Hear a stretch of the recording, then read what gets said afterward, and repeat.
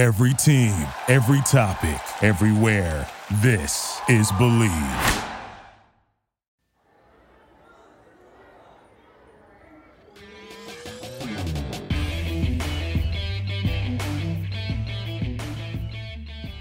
What's going on, everybody? Welcome back to the O Show Podcast, episode 468. We are presented by Mayweather Boxing and Fitness in Scottsdale, Arizona. Mayweather Boxing and Fitness in Scottsdale is an inclusive, high-intensity fitness experience developed by the champ Floyd Money Mayweather himself, formulated with the perfect combination of boxing, strength, and cardio conditioning intervals designed to enhance your human experience and leave you with more than just a great sweat. Head on down to Mayweather Boxing and Fitness in Scottsdale, Arizona. We're also sponsored by betonline.ag. Sign up for that 50% bonus by using that promo code, capital BLEAV50. Again, that promo code is capital BLEAV50. Week 16 of the NFL. Week 17, I believe, coming up this week. Our guest today knows a little something about sports. He's a play-by-play voice of the Tampa Bay Rays, as well as for ESPN, Mr. Rich Hollenberg. How are you doing today, man?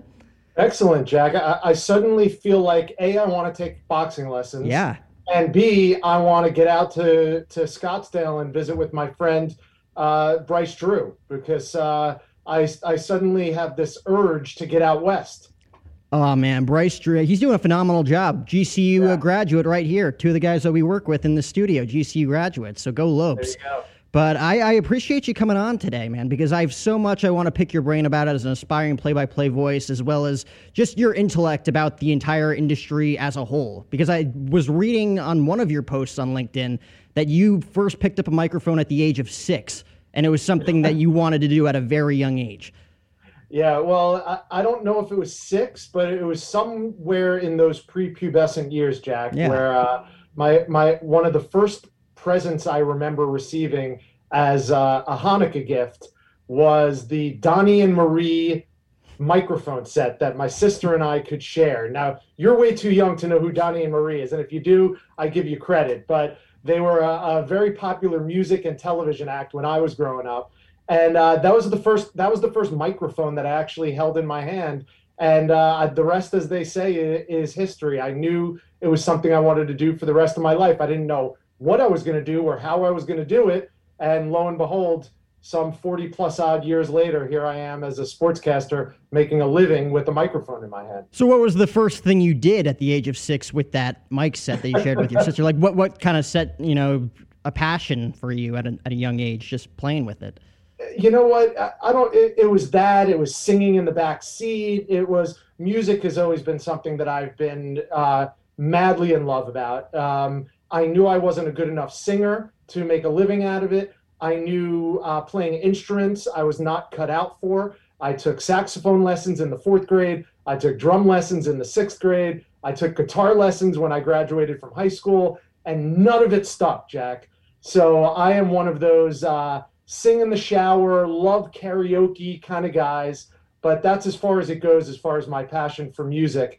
And I also had an equal passion for sports. And when I realized as, let's say, a 13-year-old that I was never going to be taller than 6 feet tall, and I certainly didn't have the athletic abilities that would get me to the professional level, I said sportscasting is the next best thing, and that's what put me on this path. So what age was that specifically? That was probably around 13. I went to a summer camp for a number of years up in the Poconos area in Pennsylvania. And right down the street from my summer camp was a very famous basketball camp called 5-Star Basketball Camp. And my head counselor of my camp used to go over to that particular camp at 5-Star and kind of pick off some of the guys who were there. And super stud, 5-star blue chip high school players used to go there. And college students who were on scholarship used to go and be there as counselors along with college head basketball coaches looking to network and make some connections. They'd be there as well. So my head counselor would go over there and invite some of those guys to come over to my camp. And that's how I fell in love with Syracuse. That's how I fell in love with college basketball and NBA basketball for sure. So where'd you grow up? I grew up in Bergen County, New Jersey, which is right over the George Washington Bridge from New York City. So I grew up with Yankee Stadium, Madison Square Garden, Giant Stadium, all in my proverbial backyard. Yeah, Morris County right here, Morristown, New There you Jersey. go. I always All right, find a way to Garden State, interview New represent. Jersey people. It's unbelievable, no That's matter where right, I'm that's at. right. Are you in Florida now? I am. I've lived down in the Tampa Bay area for over 25 years now. So Wow. I moved down to Florida just like everyone from the Northeast does. I just did a Yeah. little bit earlier than most people do, Jack. Yeah, I completely understand. As soon as I had the opportunity to go to college, I'm like, I'm going out west. I need something completely different. I am so done with the winters. Just went back for Christmas. Half the people have COVID that are populated there. It's unbelievable. Yeah, we always joke that in Florida right now, knock wood, we're in our own personal little bubble here, and things are going a little bit better here than most places. But I don't want to wish any bad ill will towards anybody. I hope everybody stays safe out there. I mean, it's getting very interesting for sure. But I definitely want to get into you saying that at 13 years old, that's when it kind of all clicked for you, getting those early on experiences. What was the first ever play-by-play game you did? What sport was it? It was in high school. I was the sports editor of my high school newspaper, Pascagoula Valley. It was called the Smoke Signal. And I announced the high school football games. So the games that my friends were playing in and my girlfriends were cheering for, I was in the announce booth. And basically, I created that position. No one had ever done that before. They just had a parent or a teacher volunteer and call out names, Dan Labner, hands off to Rob Badakian, who goes 6 yards around the end for a first down. And I said, hey, can I volunteer to do this? And so myself and two of my friends went up into the press box, and we became the de facto announcers for Pascagoula Valley football. That's awesome. Was it more of like you were doing play-by-play, but it was actually like kind of announcing it to everybody in the crowd? Listen, dude, I'm a lot older than you are. I don't know how old you are, but I'm a lot older than you are. There was no streaming. There was no internet back then. I was broadcasting to whoever was in attendance on the field that Saturday morning. That's honestly a great experience too, because it's like you really you're going to have to work out your kinks. Like there's going to be, shaking off those cobweb moments. You're going to mess up. You're going to trip over words. And that's honestly the best way to experience that, because everybody's going to let you know what they thought of you. No doubt. No doubt. And obviously I was a 16, 17-year-old kid, so no one was going to pick on me about my performance. But listen, I tell all the aspiring sportscasters who I speak to, reps is the most important thing. Just get in front of a microphone, whatever medium it is, whether it's a podcast or a radio show or a streaming service or an actual linear television broadcast. Just get as many reps as you can in front of that microphone. Yeah, I think that obviously is the most important thing, as well as you've been through it. You're at the professional level, Major League Baseball, college sports alike. Do you think that going to a specific school, like I personally don't think so. Going to GCU, I got all the reps in the world. There was like 4 of us doing play-by-play for all the sports. So like we had all the reps in the world over the last 4 years. But then, of course, like you with Syracuse, and then, of course, Fordham in the Bronx, like 2 heavy-hitting broadcast schools. Like, do you think that plays a factor, too, into kind of getting your name out there and getting your resume out there? You know what, Jack? That's a great question. And I think I agree with you to a certain extent. In this day, I have a son who is graduating from high school this year. And I think more than ever, all the advice that I sought out as a parent, the overwhelming advice was, it doesn't really matter where you go to school as much as what you do when you are in that school. For me, I think it was a little bit different. For me, it was Syracuse or bust. And that's not a diss on the Northwesterns or the Floridas or now the Grand Canyons of the world. There are lots of great media schools out there in the country, too many to list. But I knew about Syracuse, and I knew the lineage, and I knew the shoulders that I would be able to stand on to get to where I wanted to be in my career. The Marv Alberts, the Marty Glickmans, the Bob Costases, the Len Bermans, the list goes on and on and on and on. And so for me, it was a one-track mind. I was going to Syracuse, and if I was lucky enough to get into the Newhouse School, that really cemented what I wanted to do for a living. But in this day and age, to your point, Jack, I think it's what you do with the opportunity you are given. We all have different parameters, different limitations that might not be limitations that we imposed on our own. but it might be financial. It might be socioeconomic limitations. Whatever it is, there are lots and lots of opportunities and experiences out there that aren't marginalized because of where you go to school. You can make your own breaks, so to speak, no matter where you end up going for that secondary education.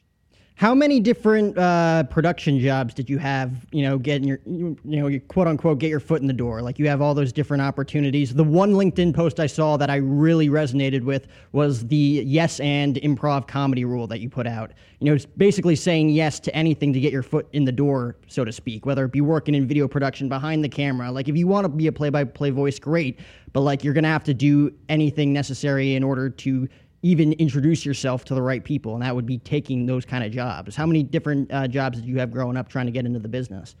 Well, going back to what we were just talking about, one of the things that I now appreciate about my Newhouse and Syracuse education was that they didn't let us in front of a camera until our junior year in college. So freshman year, sophomore year, it was all about writing, writing, writing.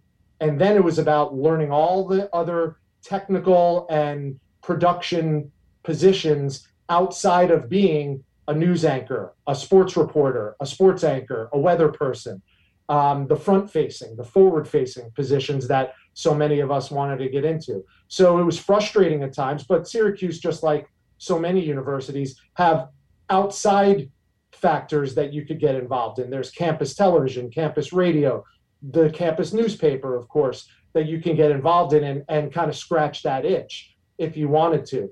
But outside of Syracuse, my first real, true paying job that I got in the quote unquote media world was working for the Associated Press. It was the first job where I was making enough money that I was able to move out of my parents' house.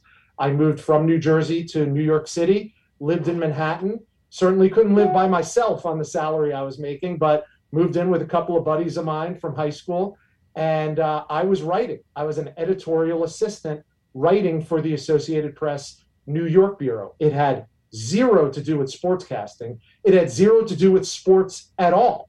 But I got in the door and I was able to flex that muscle and work on the writing that my Newhouse classes trained me for. And then it was up to me to be as enterprising as I could be. If I wanted to write about sports, I certainly was able to go pitch any ideas I had to the bureau chief in the New York Bureau. And there were times where he allowed me to write stories and things like that. So that's the one that jumps out. It's not a production job, but it was a writing job. And I kind of group all of that into one big bucket, if you will, because there are so many people who were just like me, and I'm sure just like you, Jack, who all we want to do is get in front of the camera. But there's a lot that goes into preparing ourselves to be in that role. And I think it's just like acting. I hear so many actors and acting coaches say there are no small roles, there are only small actors. I think that goes hand in hand with being an on-air talent, if you will. There are no small jobs out there in broadcasting. If there's a job opening for a camera person, and there's no other opportunities right now for you, take that job as a cameraman, because you know what? That's going to be at a small market, and there's going to be an opportunity, whether it's presented to you or you create on your own, that you're going to be able to get in front of the camera and get those reps and send out a demo reel based on that, even if you don't have the actual quote unquote job title that you're looking for. Is this, to be specific, is this kind of one of the biggest lessons that you would teach in your new program, your new school that you're coming out with? Because I feel like that would be one of the more tougher lessons to learn for an aspiring kid. Like, let's say you take an 18-year-old who wants to do play-by-play, and you're like, all right, go get a job in sales, go get a job in marketing, go be a writer. It's like, well, that has nothing to do with what I just told you. Well, in some way, we're all selling ourselves, right? And in some way, when we're performing our role as a sportscaster or a newscaster or whatever the case may be, we are all acting. But what I like to say is you need to find a way to discover and unlock and unearth your most authentic version of yourself. So yeah, I appreciate you mentioning the fact that I'm launching a brand new cohort. It actually starts, I don't know when this is going to reach the masses to your audience, but we're starting in mid-January. I am very grateful to say that the first cohort completely sold out. We're actually almost sold out of the second one at a future date that is yet to be determined, but is coming right around the corner. So yeah, what I wanted to do was pay it forward. I've been in this business for 2.5 decades now, and I would not be at anywhere close to the level that I have reached, whatever that level is, without people teaching me and without people helping me and asking for nothing in return. So I've learned from some of the legends in the sport from either watching or knowing them. And I want to pass what I've learned on and hopefully engage with and inspire and influence the next generation of sportscasters, because I think it's all one big giant cocktail party. And you and I might be at other ends of the room of that cocktail party, but we're all at the same party. And I think we should all, do whatever we can to help ourselves. So if there's one little thing or a couple little things that I could help aspiring sportscasters with, that's what my program is designed to do. It's not just about how to make a great demo reel, although that will be covered. It's about building and enhancing that journalist's toolbox, so to speak, whether it's being a reporter or an anchor or a sportscaster or whatever the case may be. And obviously, it's also about networking, and that's something that LinkedIn has been invaluable with, as far as I'm concerned. I have uncovered a world of relationships that I never would have had with aspiring sportscasters were it not for LinkedIn. This sounds like I'm getting paid by them, and I'm not. It's just a matter of fact that once I discovered who was out there on LinkedIn, because for years I was like, I'm a sportscaster. What do I need LinkedIn for? I'm not a business person. But it's not just for business people. It's about making relationships, and that's something I'm really passionate about.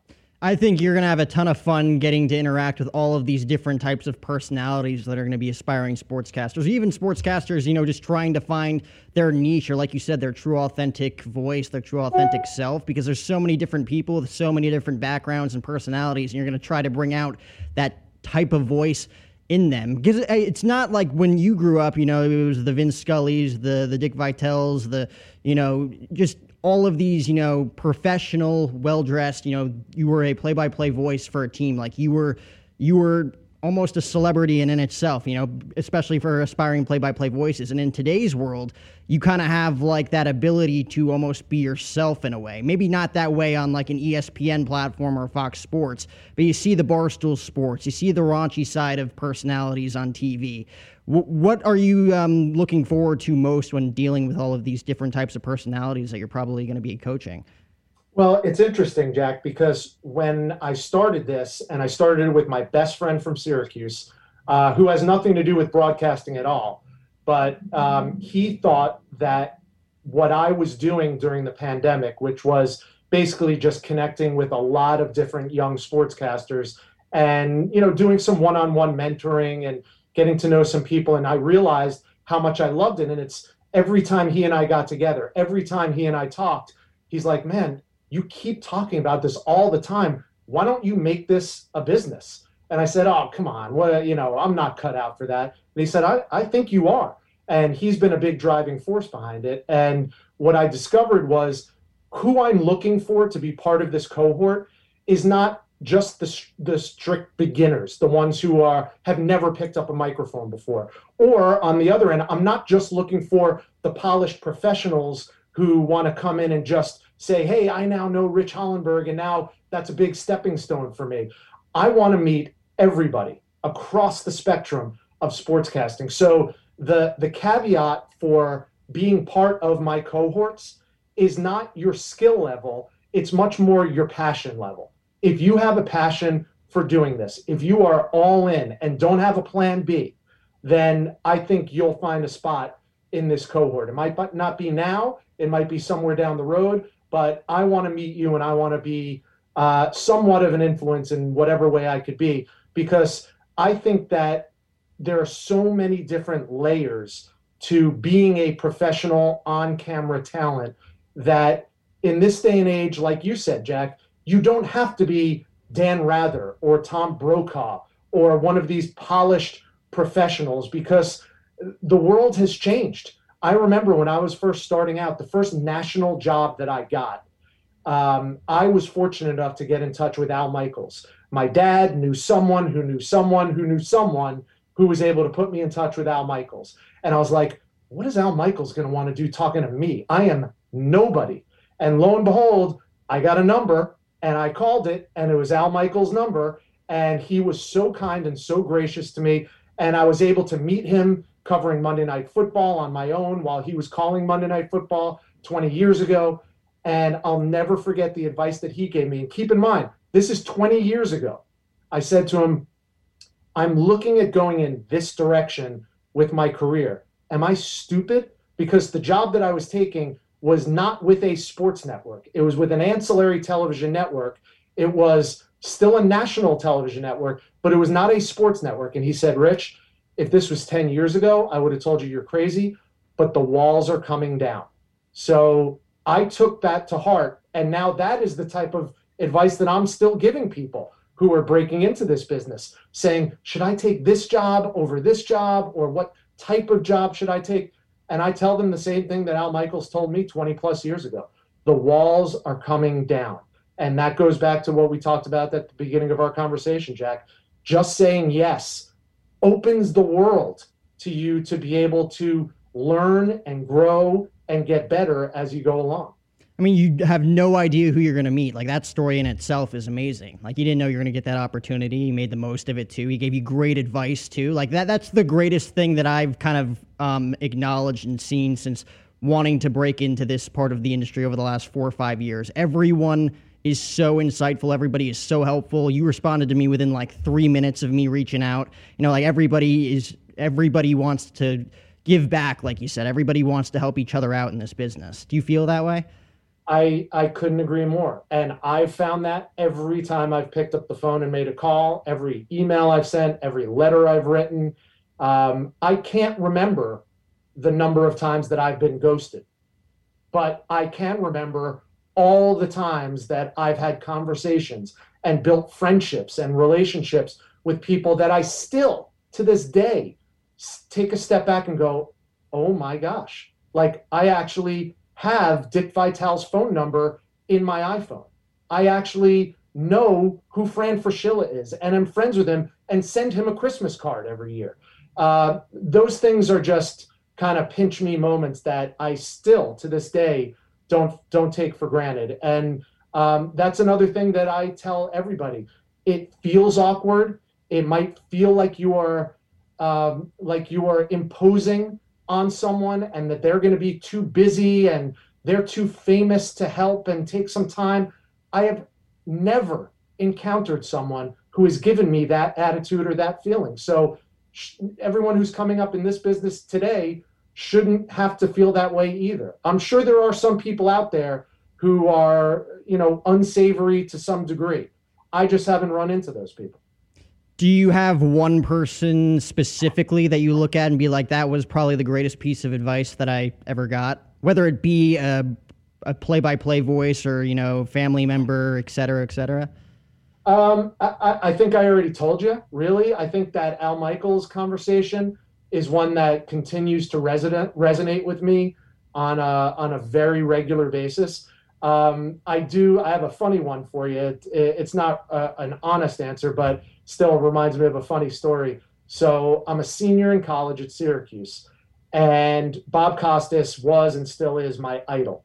I've always aspired to be as smart, as astute, as funny as he is.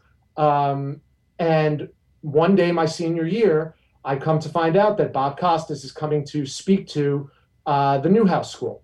And so, of course, I'm on the sign-up sheet to attend. And I show up early, and the night before I was, having a little fun with my friends, maybe had a pop or two. I was 21 at the time already. So I was like, man, I got to hit the bathroom before I go into this meeting hall to hear Bob Costas speak. So I run into the men's room, and who's in the men's room brushing his hair in front of the mirror but Bob Costas? And immediately that lightning bolt hit me, where it was like I had the devil on my shoulder and the angel on my other shoulder.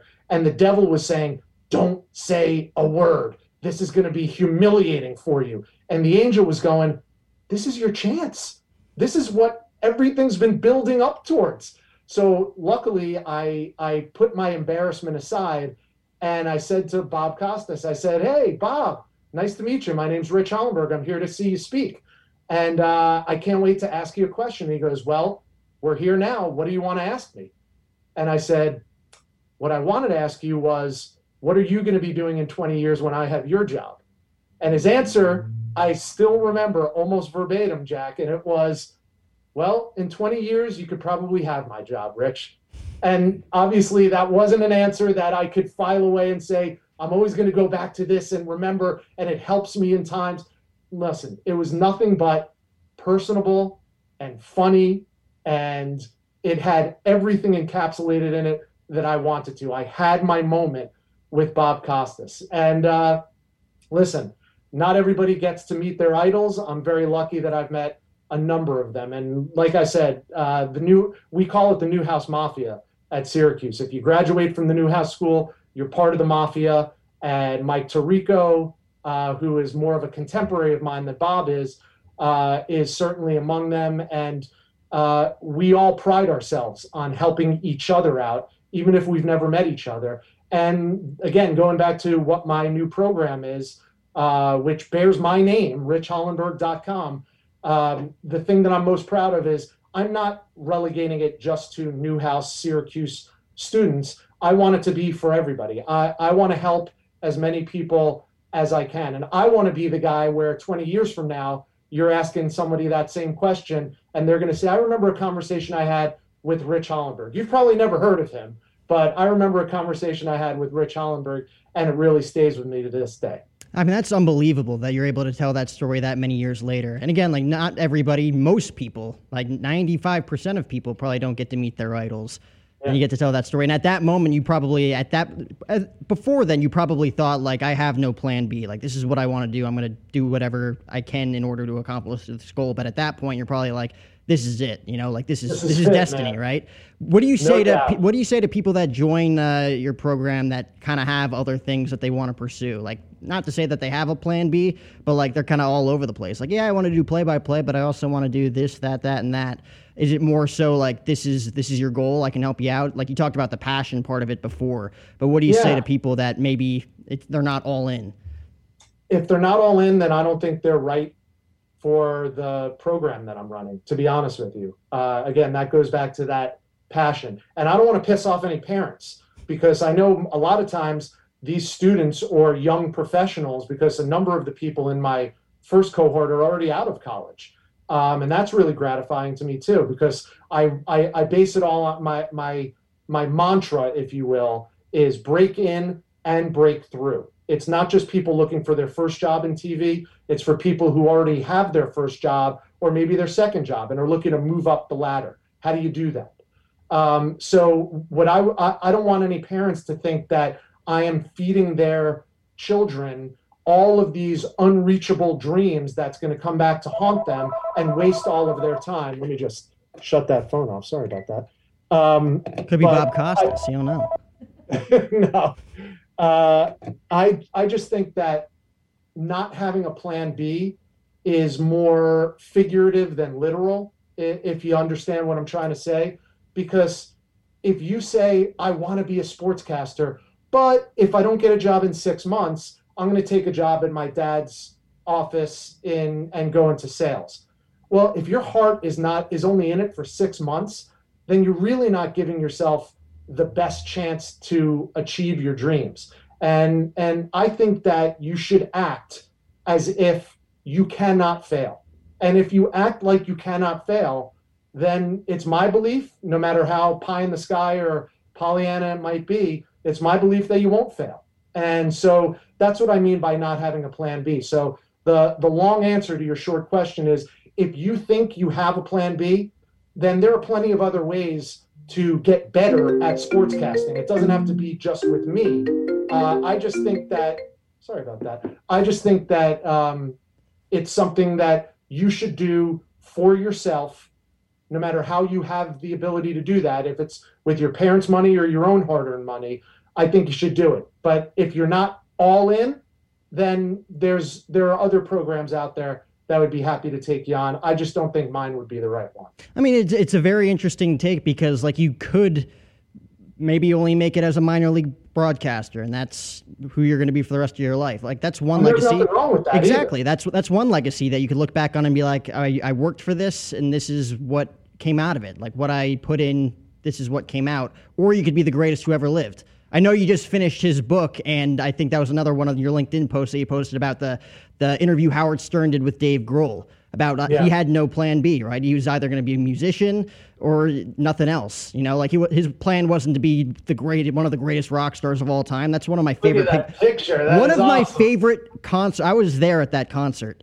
Oh God, dude! The guy broke his leg and continued to play. Phenomenal.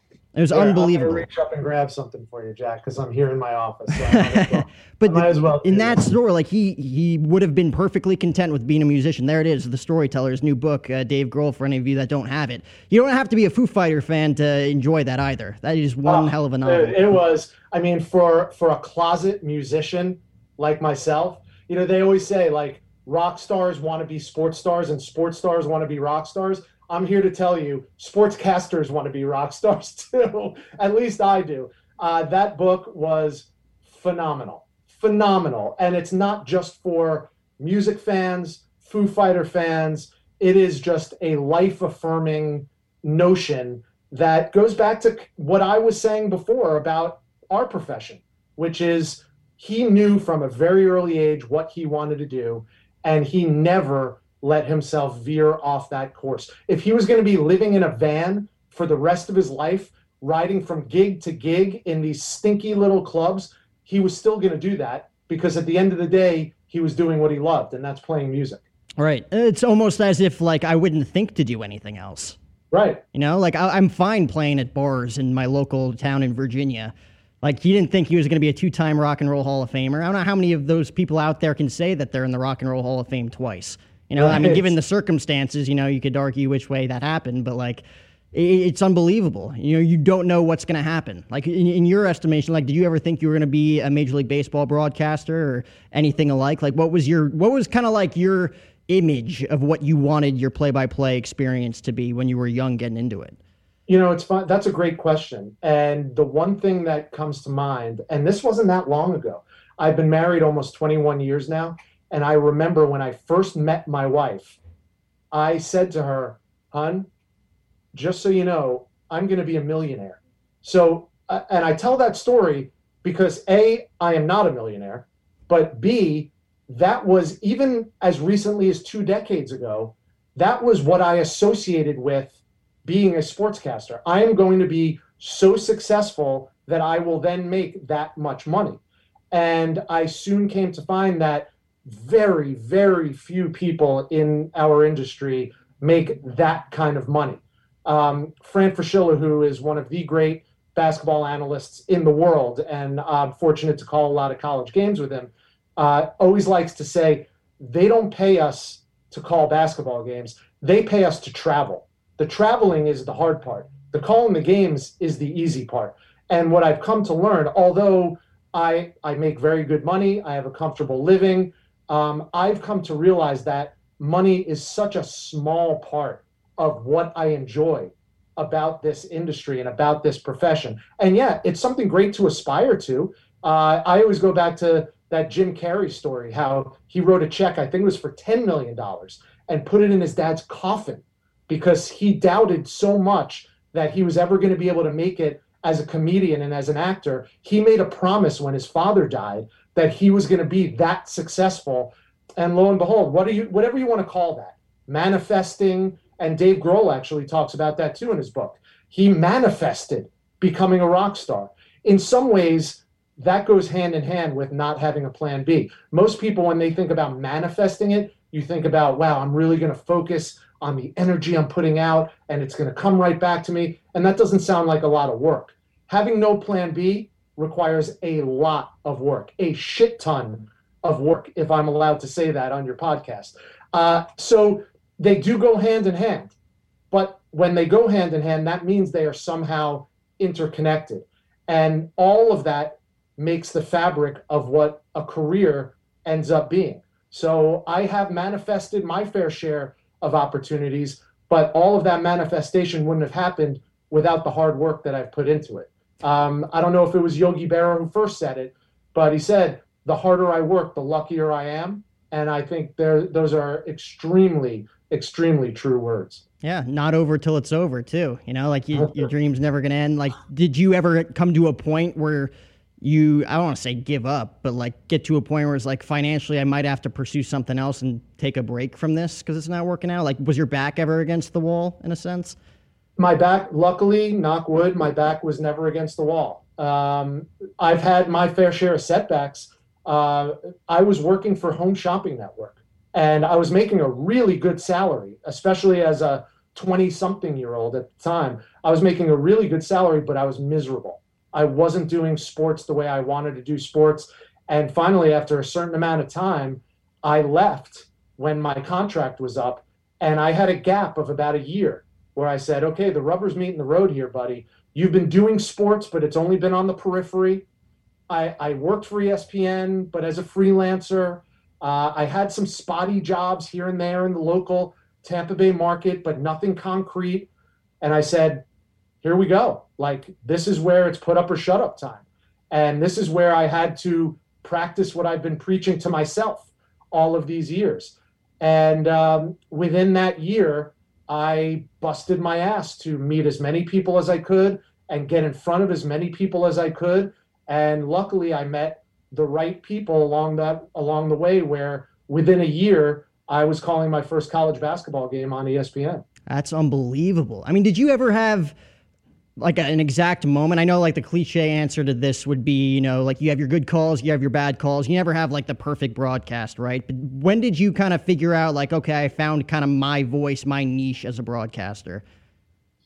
Well, I was very fortunate to have some men behind the scenes who were integral to my success.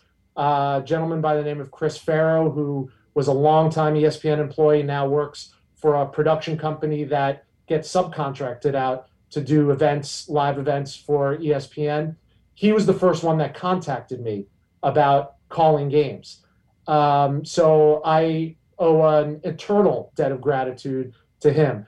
Dan Steer, who basically started ESPNU. He was an ESPN executive for a long, long time, was someone who saw that I not only could call basketball games, but I also had some skills in the studio presence as well, and I could be a studio host for ESPN. That allowed me to flex that muscle, if you will. Those are two guys that were invaluable to my building my career at ESPN. So I would say the first thing that comes to mind isn't necessarily a call of a game, although that's where I've done most of my work with ESPN. I remember a year after I started at ESPN, and this is 13 years ago, I was calling Chris Farrow because I had never met him in person. The previous Thanksgiving, he called me and he said, "Are you free over Thanksgiving?" Of course, I said yes. He said, "Okay, I have 2 college basketball games for you in Orlando. You're going to be working with Len Elmore, and here's the information." And I was like, "Oh my, Len Elmore? Are you kidding me?" So I got about 7 games that year, and it was strictly, don't call us, we'll call you. Like, if I sucked, my phone probably wouldn't have rang again. But I was good enough that my phone rang a few more times that year. And I said, I got to get in front of this guy. I need to meet him so I could build a relationship with him so he will give me more work. So I made a call. He was based in Charlotte. I'm here in St. Pete, Florida. And I was getting ready to fly up to meet Chris. And the night before, he calls me and he says, "I don't know if you were planning on it anyway, but even if you weren't, make sure you bring a suit." And I said, "Okay, why?" And he said, "Because Gary Williams, the head coach for University of Maryland, just announced that he's retiring. We don't have anybody in studio that's available, and we want to do a 1-hour special on Gary Williams retiring." At the time, one of the great college basketball coaches. So I said, "Are you kidding me? Like, this is straight out of a dream, right?" I fly up there. I am put on the set. I interview Dick Vitale. I interview Gary Williams. I was the first person to interview Gary Williams after he made his retirement speech. It was just straight out of a dream. I don't think my feet ever touched the ground. And that was my kind of welcome to the bigs moment, to be honest with you. That was when I was like, I pulled this off in less than 24 hours of prep time. I showed myself and the powers that be at ESPN that I could do this, that I could be a valuable component to the worldwide leader in sports. So that was my moment that I felt like, okay, this isn't just a dream. It's not just something that I hope I can achieve. It's something that I've proven to myself and to others that I can be of service and make a career out of this. That's when hard work meets opportunity. That's insane. Yeah. Like that kind of goes back. I mean, it absolutely goes back to what we were talking about, saying yes to almost every opportunity that you get if you want to pursue what you want to pursue, because you never know who you're going to meet. You never know what opportunity you're going to run into. You never know, like, if they need a body, like in that moment, you're probably thinking like, do I deserve this? Yeah. Yes, I worked hard for it, but am I the right guy for it? You know, and you got to prove to everybody that you were the right choice, and you did. That's unbelievable. That is unbelievable. I mean, those are like the moments that you work for and you strive for. And as a play-by-play voice alone, above anything else, you wear like a plethora of different hats in this industry. What would you say, you know, above everything else, because there's probably like a million answers that you could have to this question, what do you think is the most humbling thing as a play-by-play voice? The most humbling thing... Just in the industry as a whole, I'd say, whether it be travel or... I think it's knowing that it's like a golf leaderboard. You know, I'm 50 years old now, and I'm still looking up at God knows how many people who, to be honest with you, the insecure part of my personality thinks, man, they're better than me. Yeah. Why are they better than me?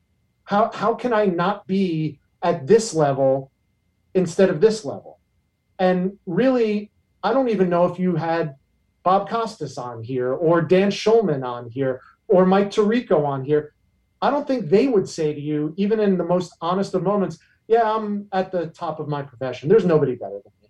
There's always going to be someone better than you.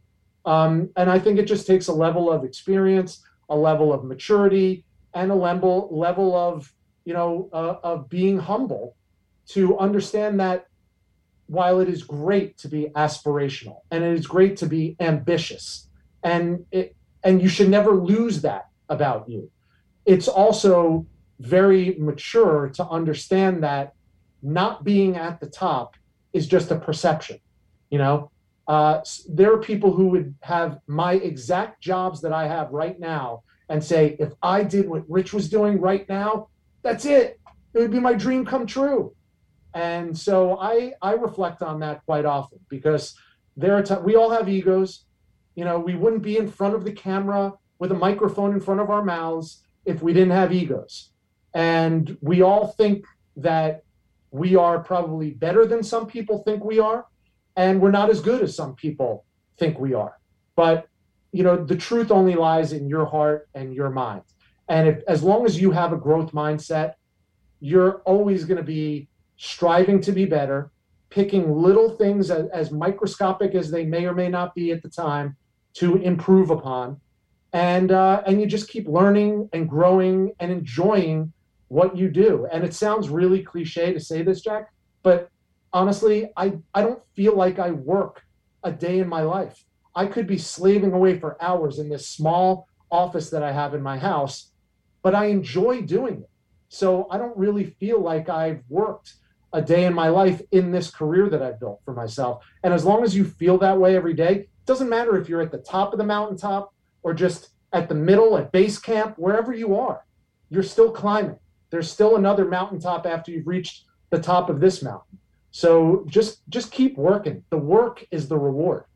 I mean, what's the other cliche? It's not about the destination. It's about the journey. Like what you're doing, like you're living your glory days, you know, getting to that ultimate goal. And that ultimate goal is not going to be exactly what you thought it was either. I'm sure it wasn't that way for you. And then an interesting thing that you kind of just touched on that I want to talk about is, saying like there is a certain level of ego involved. You're not talking about just like the egotistical people who just think it's all about themselves, but like you want to be in front of a camera, like you want, people to recognize your hard work in a sense. How do you determine that healthy balance? Because again, like you're going to run into kids, aspiring kids with this program that are going to be, level-headed. Some people are going to be cocky. Some people are going to be indifferent. What do you think is that kind of perfect balance in this industry? I think you have to be confident and not cocky. And that's hard, especially if you're young and meet with a certain level of success. I've mentored a few kids out of Syracuse who have reached success at a much earlier age than I have. But again, it's all relative. I think you have to have an inner cockiness, but an outer confidence. It's all about relationships. Like I said, going back to that cocktail party reference, if you can build a relationship with any number of people and have those people, when they're asked, who is Rich Hollenberg? And the first thing out of their mouths is, oh, Rich is a great guy. Not, oh my God, he is the best play-by-play guy, or, oh, he is a dynamite studio host. If the first thing out of their mouths is, oh my God, I love Rich, love working with him, can't wait to work with him again, that is the best compliment you could give me. And that's what I think everyone should strive for, because it's just like every other industry, really. It's a people business. And I like to know my cameraman's first name. I like to know my director's children going up, what they're up to these days, things like that. It's a world we live in where things have become much more spread out, but at the same time, it sounds, almost contradictory to say we're all much closer than we've ever been before. But it takes work, it takes work to build those relationships. But at the end of the day, I'd much rather have the attitude of knowing that people appreciate my work, but like me as a person more than, yeah, that guy's a real SOB, but man, he can call a great game. I'd much rather be known as a good guy than a good broadcaster. I mean, you probably had your fair share of experiences working with people where it was like, he wasn't what I expected him to be, or like, he wasn't what I expected him to be, like, on the other side of the fence. What do you think is like the right and wrong way? Like one example for each right way to network and wrong way to network from what you've seen. The only wrong way to network is to not network. I mean, if you're not putting yourself out there, then you're killing your own career. I am a networking evangelist, and that was born out of the fact that I was not very good at it when I started. I remember I was gangbusters when I graduated, and I went out and I bought the book of every single broadcast affiliate in the United States. And I think at that time there were 210. And I'm like, I'm going to call every single one and I'm going to do this and that. But when push came to shove, I was either too scared or too embarrassed or too hesitant to pick up the phone and say, hey, I'm going to be in your town. I'd love to stop by and meet you, or something to that effect. So again, you go back to practicing what you preach. Now I am preaching what I wish I practiced when I was just starting out my career. Not to say that, I would be in a different place had I done that all those years ago, but I know I would have been better off in some way, shape, or form. I wish I kept in touch with Al Michaels after I first had that conversation with him. There are always going to be those situations and those moments. So the only bad networking is not networking. It goes back to what we talked about earlier. You might think that you are imposing on someone when it could be the farthest thing from the truth. So the only thing you're imposing on is your ability to get forward, to get ahead in the business by making that phone call or getting in the car or buying that plane ticket and going to meet that person in person if you can. I just think that, as long as you are not impinging on them and becoming a nuisance to them, then at some level, that person or people will appreciate your ambition and your drive to get somewhere in this business. And hopefully it will be with their help. And if it's not, then someone else will step in and be that mentor to them that you weren't. And they'll look back on it and go, I remember, taking a phone call from that guy or that girl. And yeah, I didn't have time that day, but man, would have been great to have him on my team. Wow. I mean, there's going to be a ton of great insight just from talking to you the past hour, a ton of great insight when it comes to break in and break through with obviously what you got, your teachings, what you've gained from your experiences and what you're going to put out there to help other people, like you said, kind of giving back to the industry for those young aspiring voices, whether they want to be a play-by-play voice or whether, they figure out, okay, this isn't exactly what I wanted to do. Either way, you're going to be helping someone in one way or another. Right. This is for anyone who is passionate about broadcasting. It covers the whole spectrum. Certainly, we're going to be diving deep into play-by-play, but I've also been a reporter on a national network. I worked for NFL Network for a number of years. I was a correspondent for ESPN. I was a studio host for ESPN, and now with the Tampa Bay Rays and the Lightning and the Magic regionally here in the Tampa Bay area. So I have had all of those experiences, and I can't wait to share any and all of it with everyone who is equally as passionate about it as I am.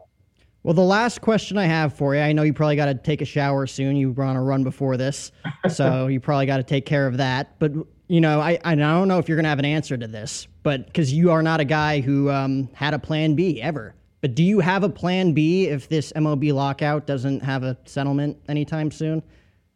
www.richhollenberg.com. That was sometimes necessity is the mother of invention. And one of the things that I wanted to do was build myself a little bit of a safety net. Like, what happens if the season gets put on hold or gets canceled? And I got a taste of that, as all of us did who worked in Major League Baseball when COVID hit. And we had half of the season. And I didn't work from March all the way until July when the season ultimately started. So I missed half of a season of baseball, and that's half of an annual salary that I normally make. So I think lesson learned. And like I said, necessity is the mother of invention. This is something that I've wanted to do for a long time. It's just now something that I was able to form into a concrete business plan with the help of my good friend, and partnering up with him has borne out this fledgling business that I'm starting. And again, we're a couple of weeks away, and I just can't wait to get going. Well, and that's break in and break through, correct? Yeah, that's what we're calling it. But the website is my name. I am literally putting my name on it. So all you have to do is go to richhollenberg.com, and all the information's on there if you're interested. Well, it's as simple as that, richhollenberg.com. Rich, thanks so much for being gracious enough to take the last hour or so out of your day. Don't be shocked if I send a couple emails your way. I'd love to pick your brain about more stuff moving forward. But this was episode 468 of the podcast. We are presented by Mayweather Boxing and Fitness in Scottsdale. Sign up for that membership today. Hanku, hit the lights, man. And then we have our neon light go out, so that's why that. Thank you for listening to Believe. You can show support to your host by subscribing to the show and giving us a 5-star rating on your preferred platform. Check us out at Believe.com and search for BLEAV on YouTube.